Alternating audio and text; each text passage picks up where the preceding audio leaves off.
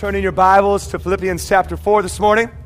And as you're turning there in just a minute, I'm going to read Romans 14:17 as we conclude our series entitled Dr Philipians, which we've been going through the book of Philippians together. How many of you guys have enjoyed the series? You've been getting something out of it? Fantastic, a few of you. Well, hopefully you get something out of it today as well. I'm excited for summer. I just got back from Alaska yesterday morning, and I made up for all my sleep last night, because how many of you guys know it's hard to sleep on a plane? And so I had a hard time trying to sleep on the plane. How many of you guys ever been to Alaska? Anybody ever been to Alaska? A couple of you. I went during the best time of the year because it's sunny, like 24/7. Let's light out. And it was such a trip because I'd never been to Alaska before. And so like at midnight, 1 o'clock, it finally started getting dark like at 2. But it messes with your mind because you're out hanging out, and doing all this stuff. And all of a sudden you look and it's like 2 in the morning. And you're like, oh man, I got to get up like in 4 hours, And but it was fun. I was out there doing a camp for a couple hundred young people. And we had a good time. So if I sound a little tired, it's actually my voice that sounds tired and not me, all right? See, I'm wide awake. And my voice is a little bit tired though, but had a good time. Thank you guys for those of you that were praying for me. Lots of young people were touched this week. And so it was really, really cool. You're in Philippians chapter 4. I'm going to read to you Romans 14:17.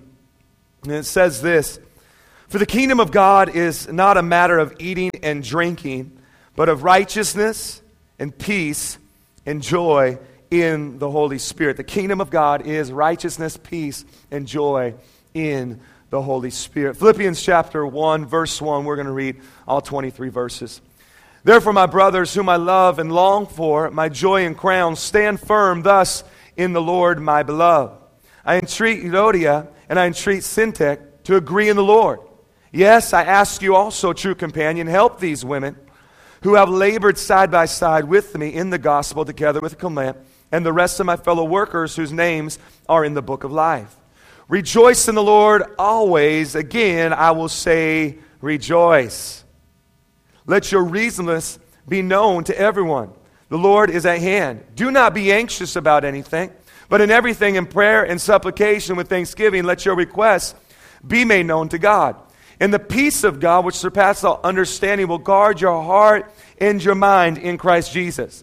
Finally, brothers, whatever is true, whatever is honorable, whatever is just, whatever is pure, whatever is lovely, whatever is commendable, if there is any excellence, if there is anything anything worthy of praise, think about these things. What you have learned and received and heard and seen in me, practice these things. And the God of peace will be with you." Verse 10, "I rejoice in the Lord greatly, and now at length you have received your concern for me.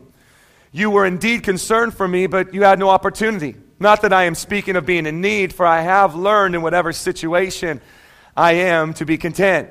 I know how to be brought low, and I know how to abound. In any and every circumstance, I have learned the secret of facing plenty and hunger, abundance and need. I can do all things through him who strengthens me." Amen? "Yet it was kind of you to share my trouble. And you Philippians, you yourselves know that in the beginning of the gospel, when I left Macedonia, no church entered into partnership with me in giving and receiving except you only. Even in Thessalonica, you sent me help for my needs once and again. Not that I seek the gift, but I seek the fruit that increases to your credit. I have received full payment and more. I am well supplied, having received from Epaphroditus the gifts you sent, a fragrant offering, a sacrifice acceptable and pleasing to God. And my God will supply every need of yours according to his riches and glory in Christ Jesus. To our God, the Father, the glory forever and ever. Amen. Greet every saint in Christ Jesus. The brothers who are with me greet you. All the saints greet you, especially those of Caesar's household. The grace of the Lord Jesus Christ be with your spirit." Let's pray. God, we thank you for your word today. God, we thank you that your word is living and active and sharper than any two-edged sword. God, I pray that in the next few moments that we have together, that God, you would speak to us. God, I pray that for some you would challenge them in their faith and they would grow. I pray for others that are discouraged today that you would encourage them and lift them up. And God, I pray that we'd walk out of this place being transformed in Jesus' mighty name. Amen. Amen. We started the series 4 weeks ago, and we discovered in starting the series that the book of Philippians deals with this theme of joy. That right here in this last chapter, Paul says this: look, I know how to have nothing, I know how to have a lot, but it really doesn't matter. In all the situations I find myself, I've learned to be content, and I've learned how to have joy. Okay? And so the overall theme of this book is joy, and Paul ought to know what he's talking about because we discovered from day one that Paul is writing this from prison, all right? And not only is he writing it from prison, but he's writing it not knowing whether or not they're going to kill him or they're going to let him live. All right? So there's a lot going on in this guy, and it's in this place of not knowing whether he's going to live or whether he's going to die. It's in this place of being in prison, wrongly imprisoned at that. Now, he doesn't know if he's going to be released, but he says this, it doesn't matter. I have learned to find true joy. And so we've been going chapter by chapter, not verse by verse for time's sake, and pulling out the main theme of that chapter and how it relates to joy. Okay? And so with chapter 1, we discovered this, that Paul realized that his true joy comes from this, from knowing Christ, from having a relationship with Him. And not only that, but in having this relationship with Christ, knowing that Christ is doing something in him. But it doesn't stop there. So his joy is in knowing Christ. His joy is in knowing that Christ is doing something in him. But it doesn't stop there. As you read on in chapter 1, it's knowing that Christ is doing something through him as well. Okay? And if any of you have been following Jesus Christ for long enough, you know this, that a satisfaction does not just come, and the joy does not just come when, wow, I know Jesus, but the satisfaction comes as I daily begin to overcome tribulation, and I daily begin to overcome trials with the grace that He's put on my life. But it doesn't stop there. That real joy comes when you pass this life on to somebody else. Are you with me? When somebody comes to know Jesus through you, when someone gets radically changed by the grace of God because of the testimony that's on your life. And Paul says, this is where I found joy. Okay? And in chapter 2, we dealt with the issue of humility. That Paul says this, that you ought to have this same mind that was in Christ Jesus. And then it goes on, begin to talk about what that mind was. And it says that it was a mind of humility. He did not consider it robbery to be equal with God, but to yet come down and become human, and to humble himself, to die on the cross. The mind that is in Christ Jesus is a mind of humility, and Paul says that's the same mind that ought to be in you and I. And if you missed any of these, you can go back on our website and you can watch them. But great message there about humility and through humility, because I mean, here once again, here is Paul. And not only does he not know if he's going to live or if he's going to die, but if you read the passage, he's actually wrestling with which one would be better. He's actually wrestling, well, if I die, I get to be with Christ, but if I live, I get to tarry on with you, and which I'm going to choose, I'm not sure. Okay? That is a man of humility right there. I mean, it's hard to get a humble guy down. Are you with me? I mean, here's Paul in prison. Hey, Paul, if you don't watch it, we're going to kill you. Okay, because to be with Christ would be pretty fun, And it's like, he's wrestling with this thing. That's humility, okay? And when you're a person of humility, have you ever seen a proud person before? Proud people don't laugh. They don't smile, and you just want to slap them. Okay, but then humble people, man, they walk with a smile. They're joyful, all right? And then last week, my wife preached a message, an amazing message, on the fact that joy does not come when our confidence is in the flesh, but joy comes when our confidence is in Christ Jesus. Amazing message. That's the theme of chapter 3. That if we have our confidence in the flesh, literally we come under pressure because now we have to perform. Now it's all up to us. It's up to me and what I can do to get the job raise. It's up to me and what I can do to get the ministry position. It's up to me and what I can do to please my wife or my husband or to hopefully get a wife or a husband, all right? But man, what we realize is this, is that doesn't bring joy. That brings condemnation. That brings pressure. That brings a performance mentality. But true joy comes when I know that my confidence is in Christ Jesus and what He did on the cross for me. All right? And so that brings joy. That brings freedom, knowing that I don't have to perform, knowing that I just have to be who I am by the grace of God. Amen? So today, what we're going to look at chapter 4, and I'm just going to give it to you right now.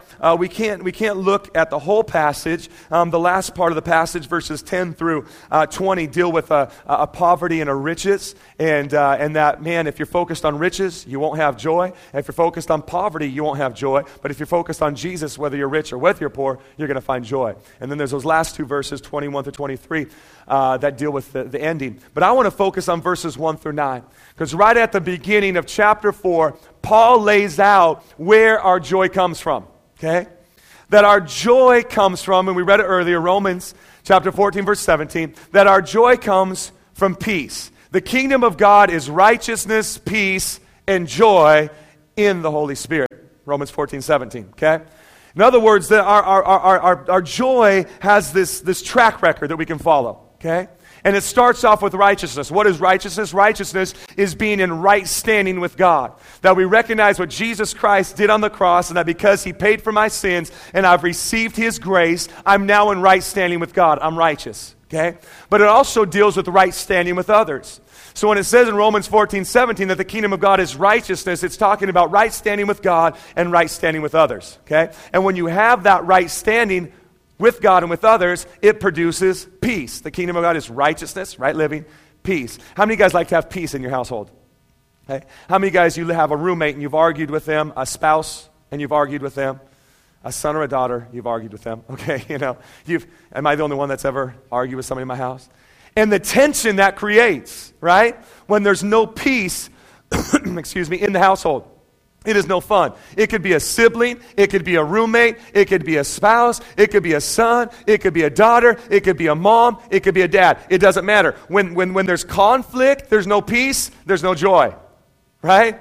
You just don't, you want to be around them. Even when you are in the same room together, there's that tension. Y'all know what I'm talking about? Am I the only one that's felt that before? And there's that tension in the air. And you just, and you're thinking all these wonderful thoughts about them. Right? There's no joy. But man, when there's peace, what happens? Man, there's joy. There's celebration. There's life happening in the house. And that is the place that we ought to be. Righteousness, peace, and joy in the Holy Spirit. And so the theme in this first 9 verses is this, is that when there is anxiety, there's no joy. But man, if you find your peace in God, you're going to have great joy. Let's look at it real quickly. The theme of this portion of Scripture is dealing with anxiety. Why is there anxiety in this passage? There's anxiety in this passage because there's division. And Paul begins to deal with it right off the bat. He says, I entreat Euodia and I entreat Syntyche to agree in the Lord. Okay? If he's entreating them to agree, that must mean there is fantastic. A disagreement. It's really not a trick question. Yeah, if he's entreating them to agree, that means there must be a disagreement.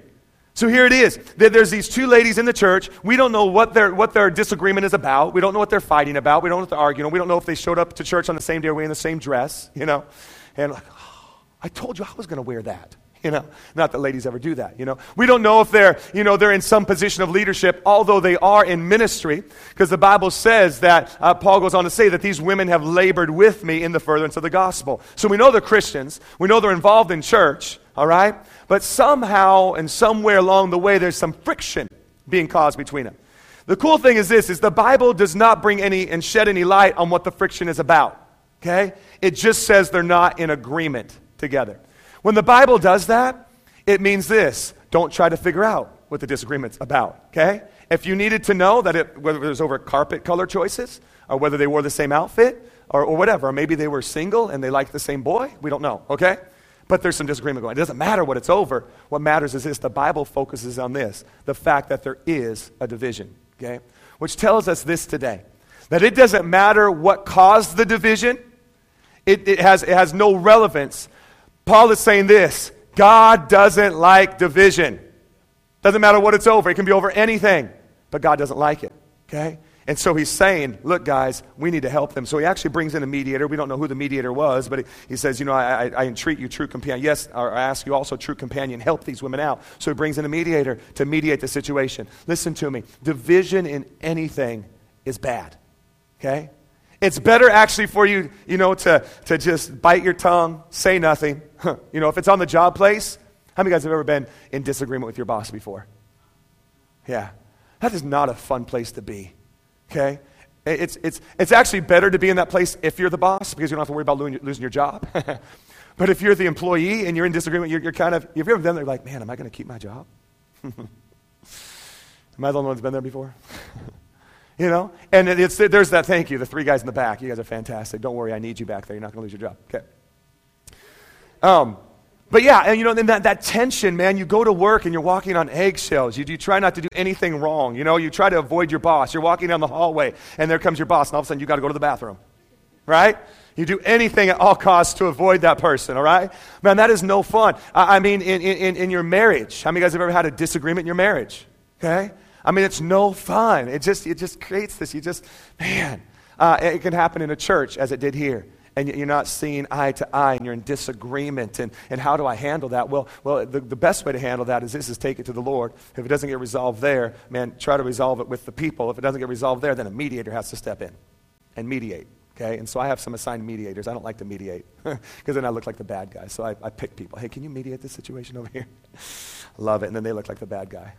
Because if I look like the bad guy, nobody receives from me when I'm preaching, right? Yeah, so I make other people look like the bad guy. It's awesome. Love my job. There's anxiety, okay? Here's the thing. Psalm 133 verse 1 says this. This is how much that God loves unity. And it says this, how wonderful, how beautiful, how awesome it is for our brethren to dwell together in unity. Now listen to me, I'm not saying this. I'm not saying we're never going to have a disagreement. I'm not saying you and your wife are never going to disagree. I'm not going to say that you, but man, what Paul is saying is if there is one, resolve it. Okay? Resolve it. Okay? Why does Paul want us to resolve it so bad? Because then it goes in and it begins to talk about this, all right? So he names that there's a division. He actually names the two people. Doesn't say what it's about, just that there's division. And then he goes on to say this, okay? Division going on. Rejoice in the Lord always. And then our first response is like, well, come on, always? Really? I mean, really? And Paul knew you were going to say that, so he says, and again I say, rejoice. It's like he read your mind. When you're reading the Bible, you know what? I know they're going to say this. They're going to say, come on. So, again, I say rejoice. Let your reasonableness be known to everyone. The Lord is at hand. Now listen to this. Verse 6.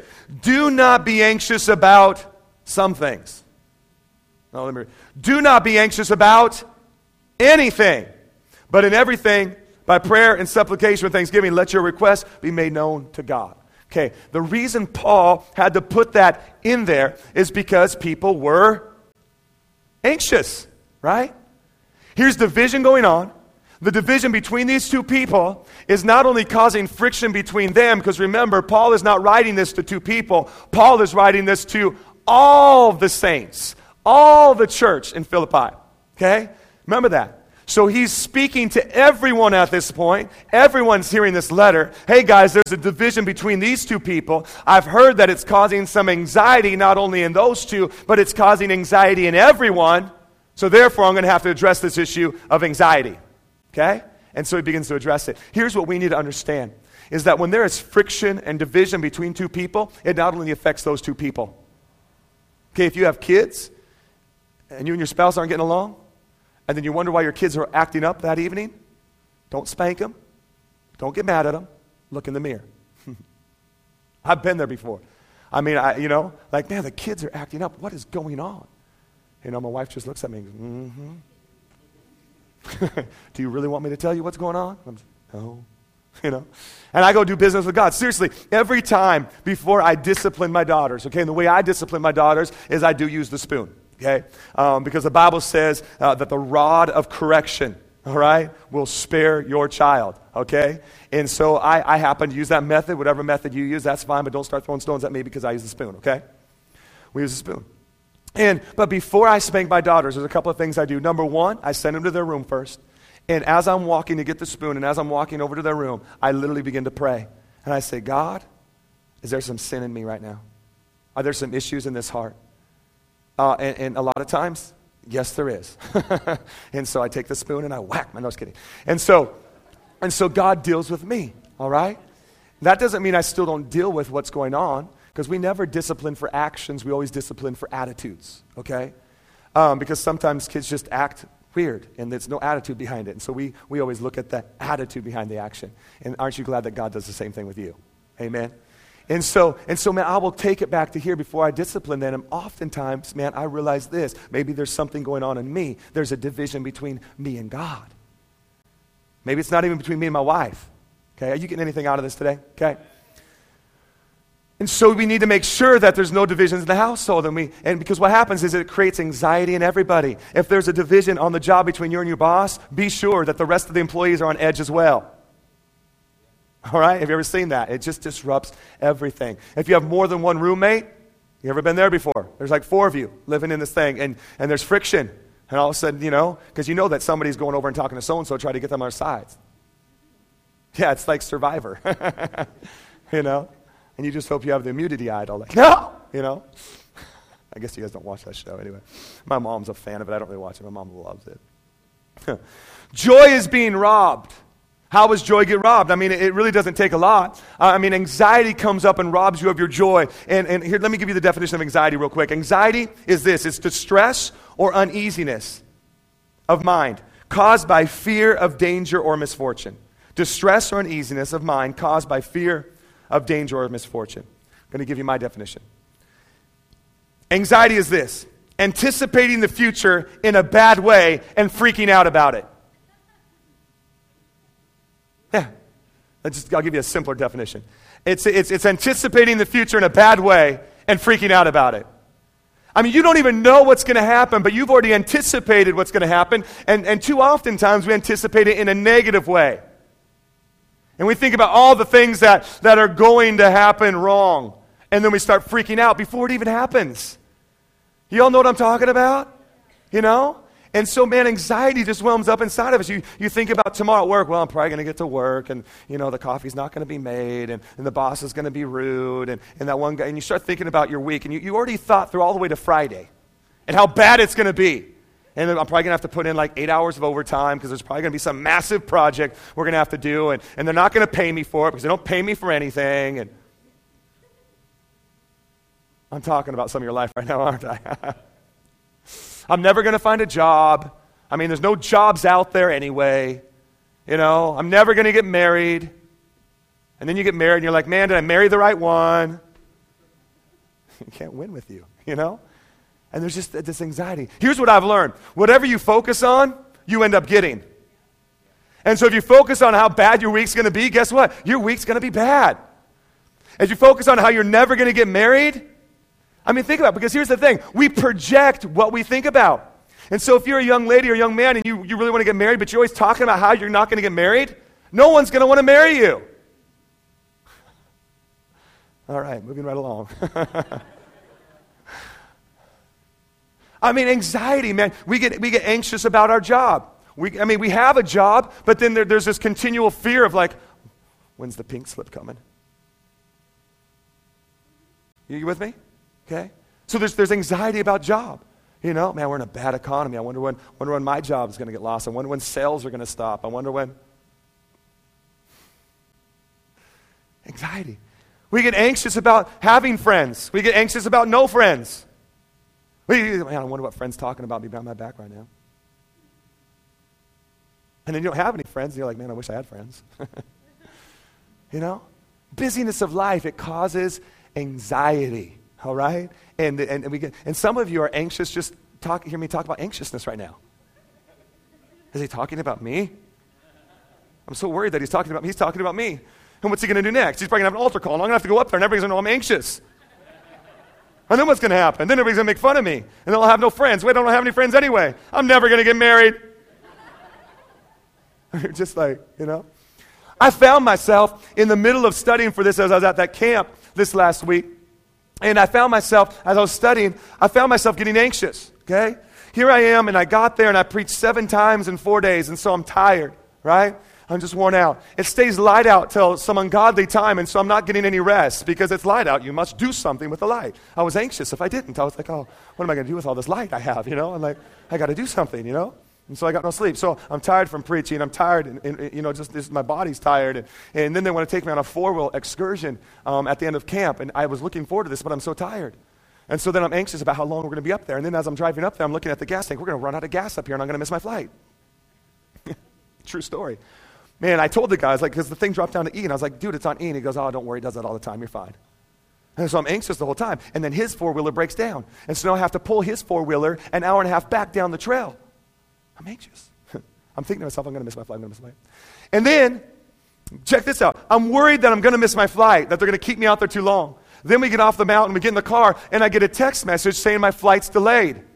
And that should have been a good thing, right? Because I thought I was going to miss my flight. And then I'm like, oh my gosh, my flight's delayed, And I'm anxious. And it's like, it's probably going to get canceled. I'm never going to get home. They're going to keep me in Alaska forever. It's a trick they play. That's why they have Alaska. Alaska Airlines is one of the only airlines that flies to Alaska. They work together. They do, I'm telling you. And so my flight actually ended up getting canceled. So then they had to put me on a different flight. So I was leaving on the red eye at midnight. Now I'm leaving at 1:40 in the morning. And now I'm thinking to myself, what am I going to do? till 1:40 in the morning. I'm going to be sitting at the airport all by myself, bored. They're not going to have free Wi-Fi there, so I'm not going to be able to download a movie, anxious, right? And then I go get my ticket. Now, I'm not a small guy, okay? And if you're not a small guy and you ride in coach, there's two things you pray for. First, you pray for the exit row. Secondly, if you don't get the exit row, you pray for an aisle seat, okay? And you literally fast and pray for it. Usually I get them. But because my flight got canceled, they put me on another flight, I get my ticket, I'm sitting in the middle. 3.5 hours to Seattle, and in the middle, 2 hours and 40 minutes to San Diego from Seattle. I'm like, no. I was so tired at that point, I thought I was going to go postal. I was so tired, I was so worn down, and so now anxiety really kicked in.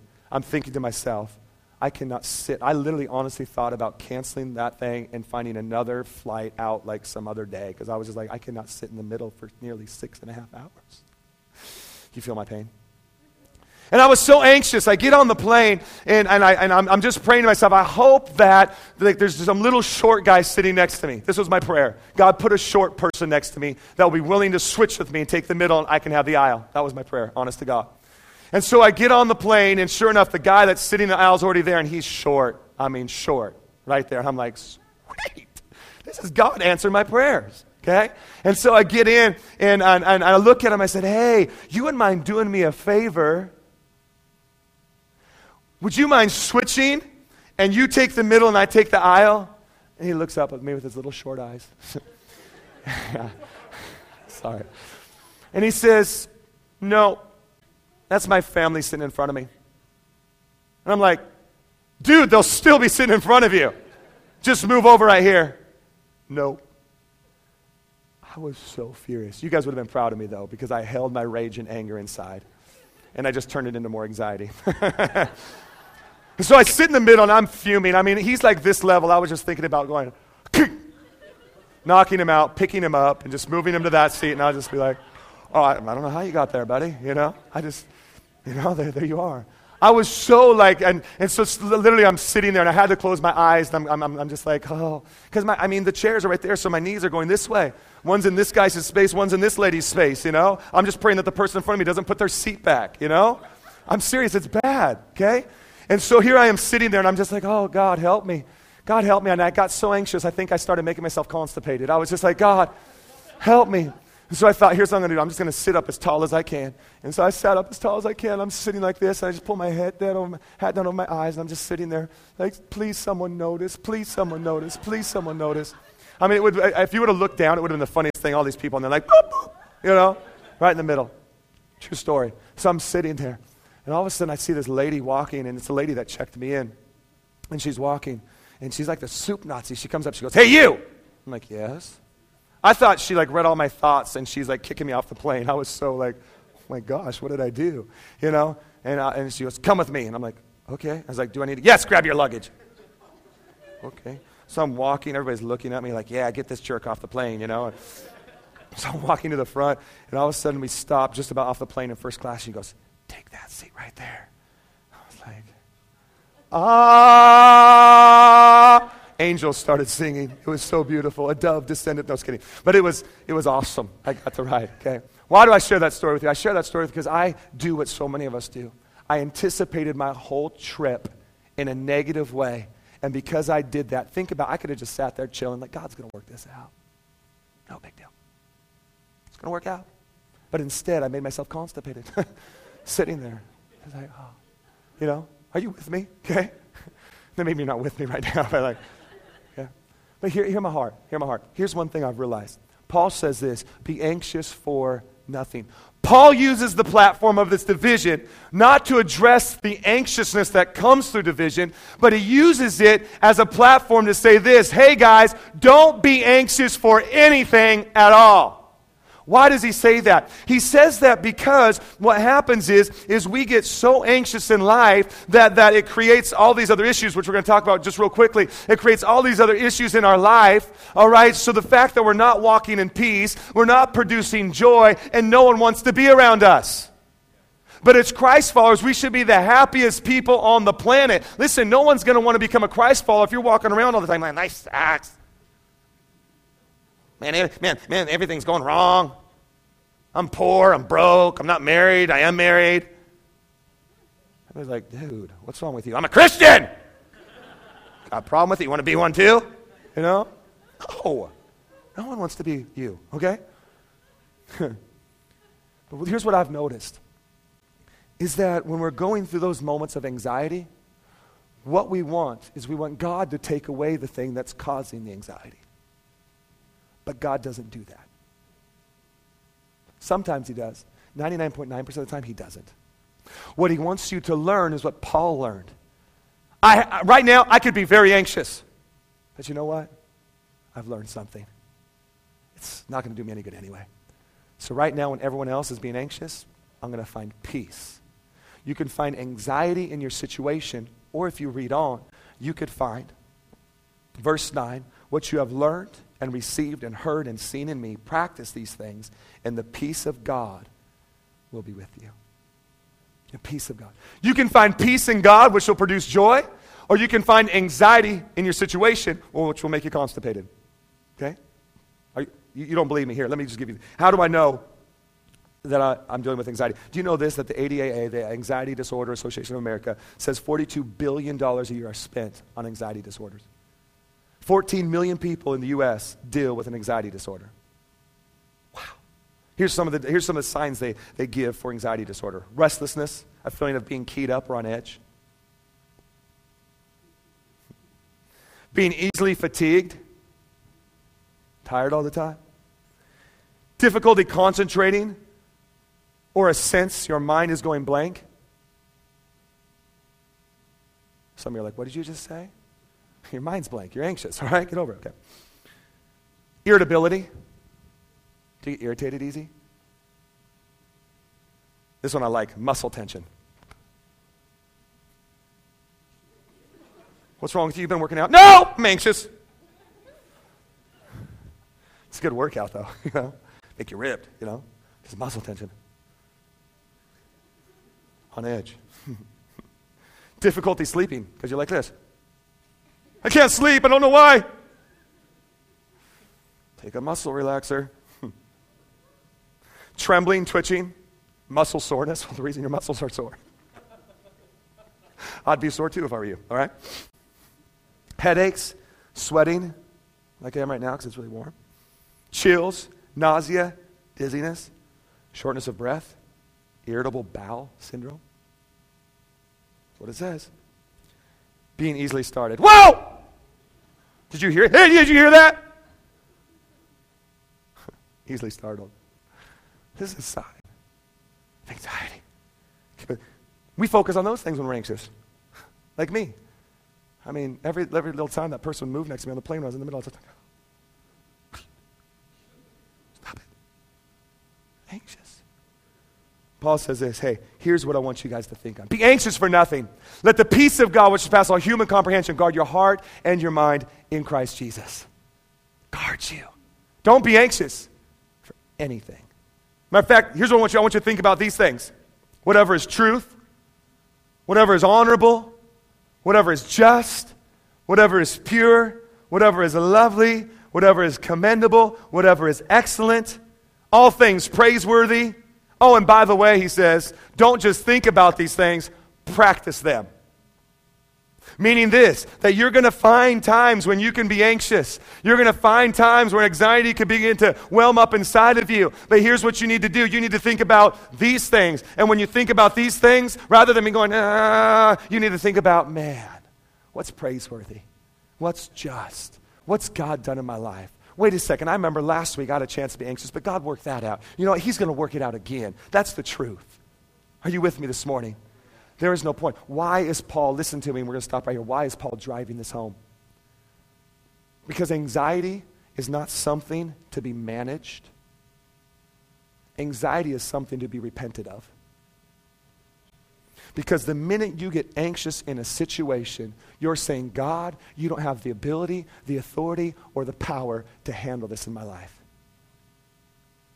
And you have just made anxiety your God. You're so focused on, man, I don't have enough money. I never have enough money. What's my problem? I'm horrible at budgeting. I need to get a new job. I'm going to have to take a third job and a fourth. And Whatever you focus on, whatever consumes you, whatever consumes your time becomes your God. And Paul is saying this, man, do not be anxious for anything, because anxiety will become your God. Rather than focusing on that, focus on Christ Jesus and find true peace. And in finding true peace, find true joy. Anxiety is not something to be managed. It's not something to be medicated. Anxiety is something for you to take to God and say, you know what, God, I didn't trust you in this. But yet the Bible says, trust in the Lord with all your heart. Lean not into your own understanding. In all your way, acknowledge him, and he will direct your path. There is not one path in your life that he will not direct if you just give it to him. God, I want to get married someday. Good, give it to him. God, I need a better job. Give it to him. God, I need a home. God, I need this. God, good, give it to him. Acknowledge him in that. Focus on what he will do. He'll direct that path. Stop being anxious. Stop focusing on anxiety. Focus on the King of Kings. And the peace of God, which surpasses all human comprehension, will guard your heart and your mind in Christ Jesus, and you'll have joy. God, we